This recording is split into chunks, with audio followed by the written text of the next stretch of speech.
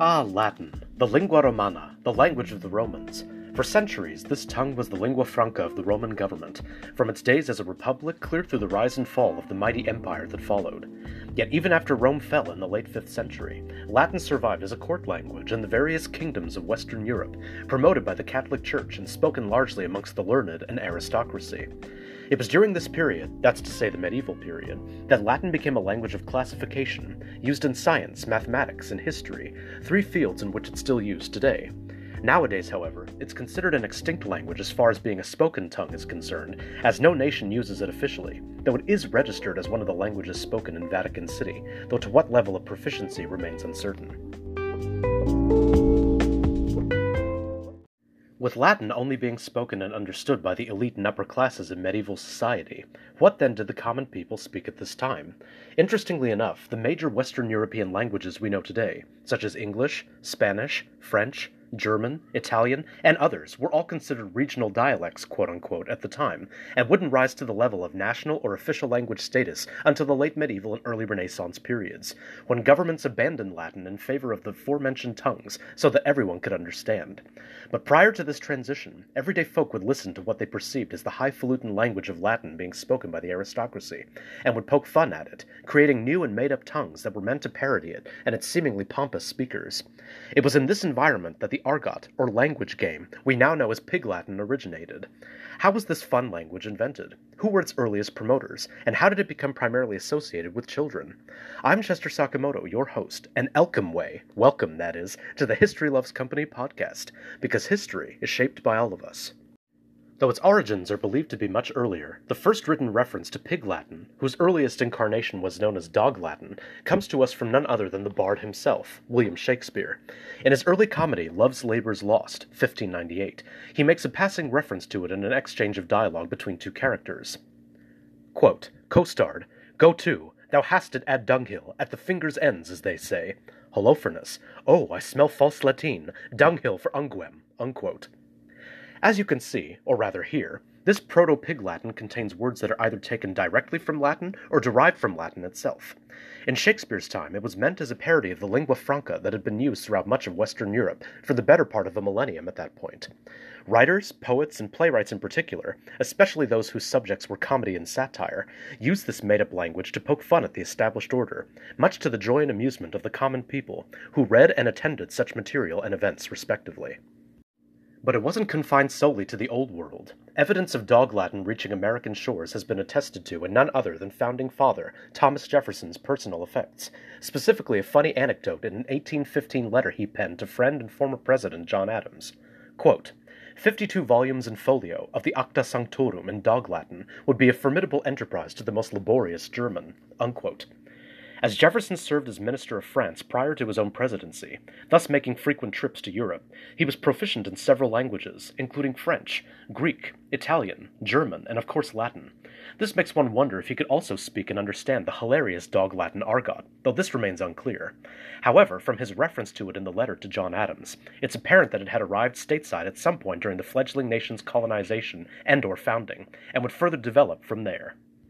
By the 19th century, Dog Latin had evolved, both in name and structurally, into something we could equate to our modern Pig Latin, for while Dog Latin had its roots in honest-to-goodness Latin, its descendant did away with such connections almost entirely. Referred to as Hog Latin in an 1866 article by American journalist George Wakeman, he describes the rules of this language game as follows. Quote, He adds as many new letters as the boys in their Hog Latin, which is made use of to mystify eavesdroppers. A boy asking a friend to go with him says, quote, Wige, yuge, goge, wige, mege. The other replying in the negative says noge, ige woge, unquote. For those familiar with Pig Latin, they'll notice that this earlier incarnation of the argot isn't quite structured the same way as the modern language.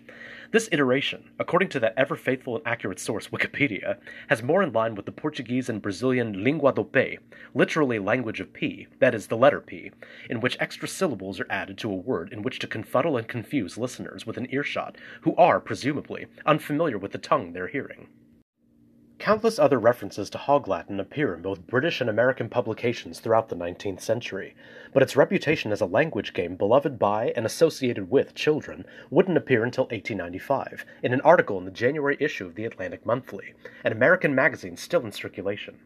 They all spoke a queer jargon which they themselves had invented, the article begins. It was something like the well-known Pig Latin that all sorts of children like to play with. There we have it, one of the first written references to Pig Latin as we know it today. But how do we know what it sounded like? For that, we'll have to fast forward to 1919, when a recording artist named Arthur Fields made a record with Columbia Music called Pig Latin Love. In it, he croons, Aye, ovye, uye, iride. That is, I love you, dearie. At last, the made-up language we now know and love made its debut on sound recording. But if it was introduced to popular music through Arthur Fields, it was shot to international fame by none other than the likes of the Three Stooges, who used it on multiple occasions in the nearly 200 short films they made with Columbia Pictures throughout the 1930s and 40s. The trio even taught audiences how to speak it in the 1938 short Tassels in the Air, when Mo Howard teaches Curly Howard the rules of the game. By now, the uninitiated amongst my listeners are probably asking, but what exactly are the rules? Well, I'm glad you asked. It's all quite simple. With words that begin with a consonant, one simply places the letter prior to the initial vowel at the end of the word and adds the suffix a. For example, pig becomes igpe, and Latin becomes Atin-lay. Therefore, Pig Latin, in its native tongue, if you will, is igpe Atin-lay. For consonant clusters, such as friends or grapes, the same principle applies, albeit that the first two letters before the initial vowel are added to the end, becoming ensfrey and apesgrey respectively. And what of the words that begin with a vowel? I can hear you ask. Take for instance the words eat and apple. All one has to do is simply add a suffix, hey, way, or ye, to the end. Therefore, eat will become eatway or eatye, and apple turns into applehay. Since Shakespeare's time, Pig Latin has certainly come a long way, and has even entered the public consciousness in the form of loanwords, particularly on the American side of the proverbial pond. For instance, amscray comes to us directly from the argot itself, and simply means scram, as in go away, leave, or get out of here. Ixnay is another, a take on the word nix, which itself has entered our language from the German nichts, which is commonly used as a negative. In conjunction with these, this argot continues to enjoy enduring popularity, especially among children, who often use it in the classroom or on the playground when they don't want the teacher or others outside their circle of friends to understand what's being said. From the legitimate stage to popular music to the cinema, it goes without saying that Pig Latin has seen and witnessed vastly different time periods, all the while enjoying an enduring legacy that has led right up to the present. There's just something so silly and fun about this particular argot, and its status as a beloved language game doesn't show any signs of waning anytime soon. While its specific origins may be shrouded in mystery, its future would seem to be assured, for as long as humans continue to communicate through speech, it will undoubtedly continue to find new fans in successive generations of children and adults alike.